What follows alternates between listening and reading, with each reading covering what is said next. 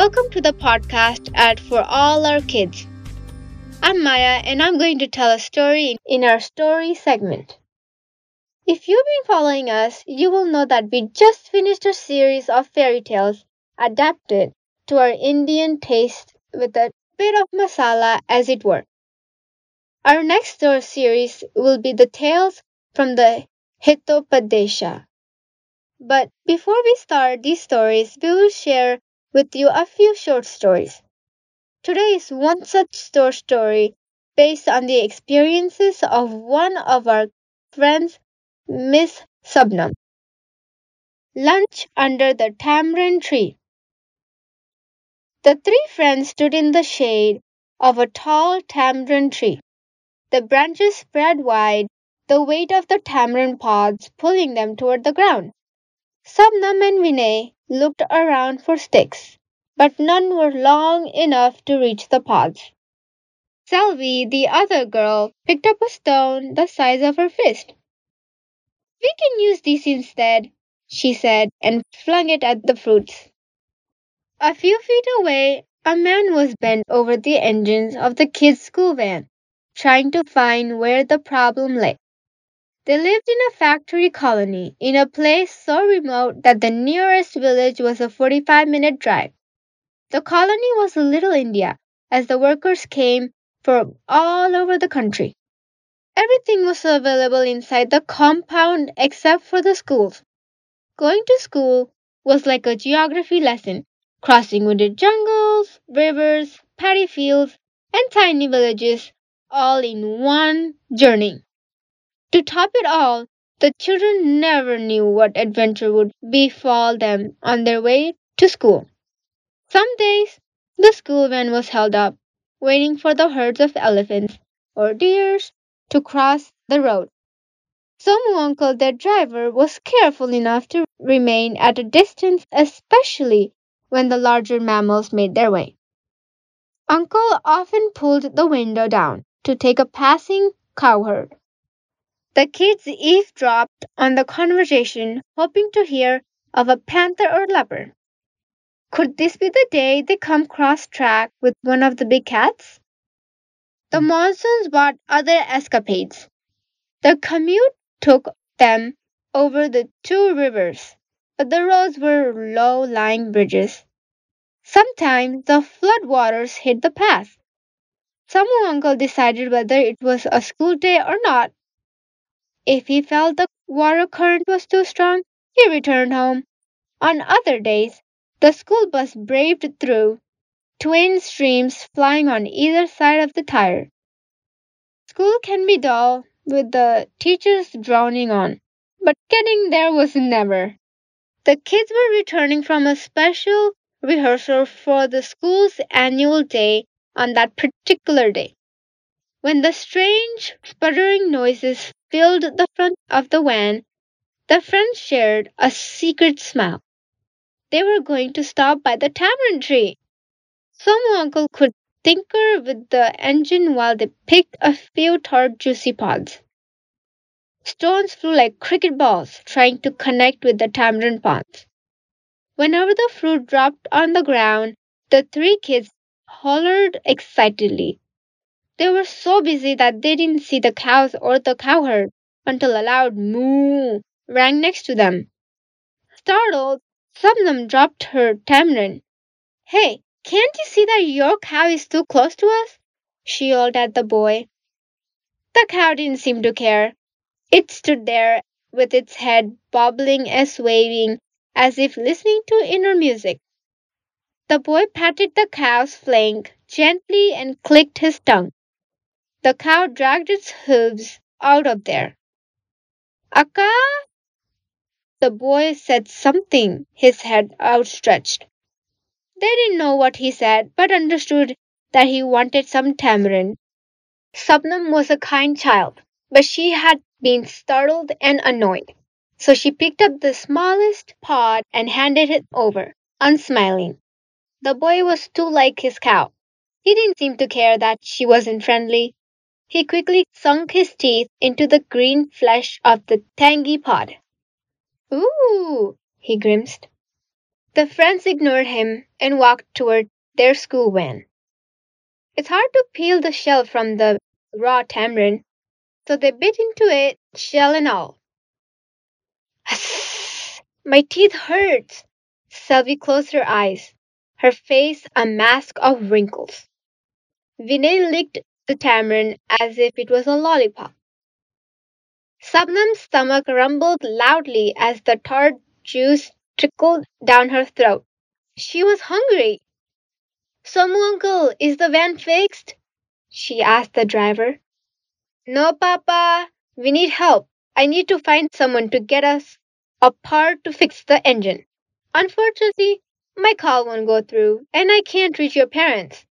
But I will figure a way out. You three stay off the road, okay? Somu Mama wiped his greasy hand on a small yellow towel.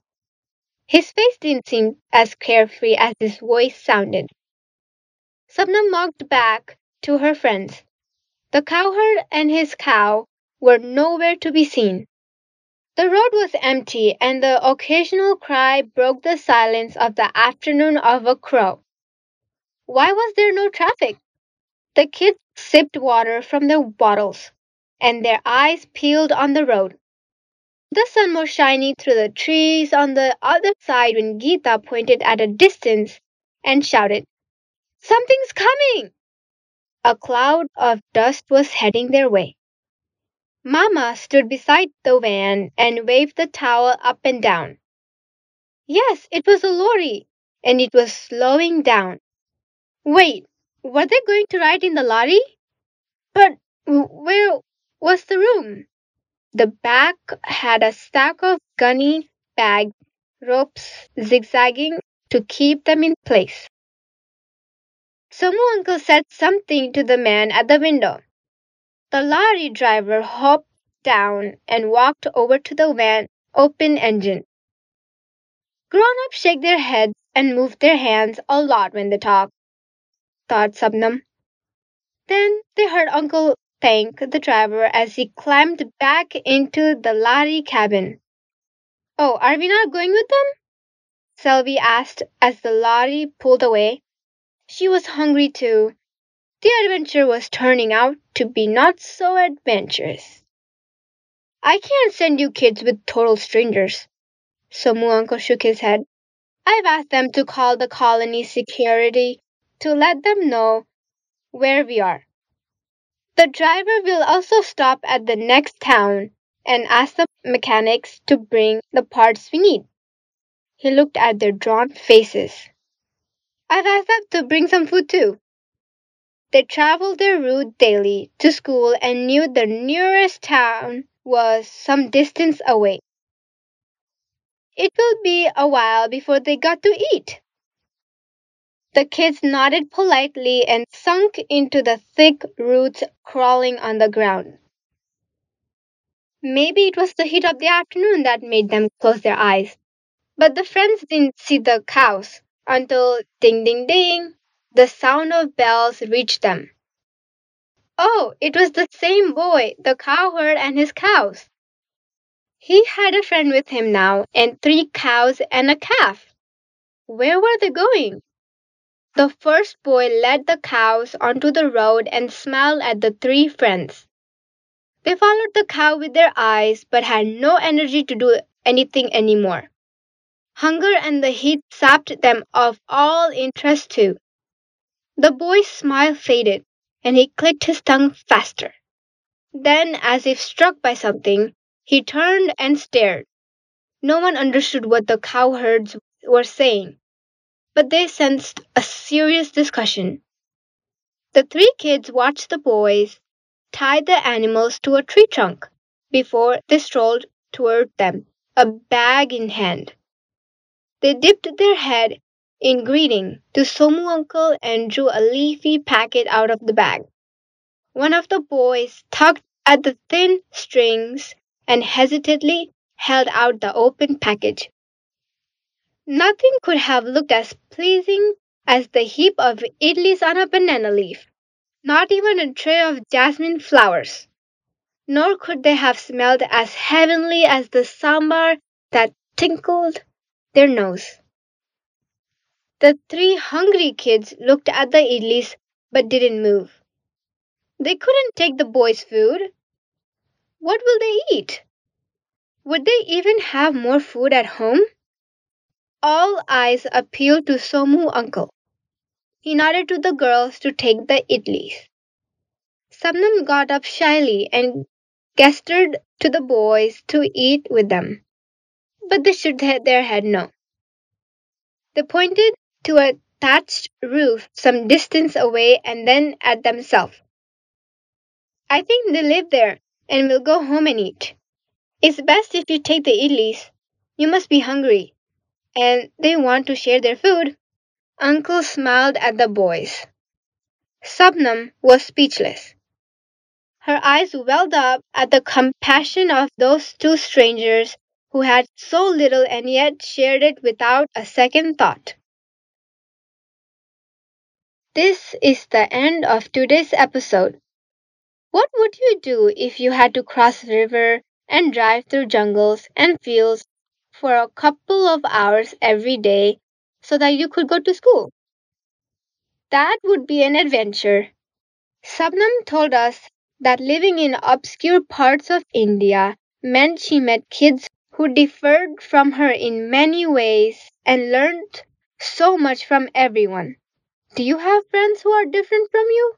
I sure hope so. Come back next week for the next short story. Until then, goodbye from all of us at For All Our Kids.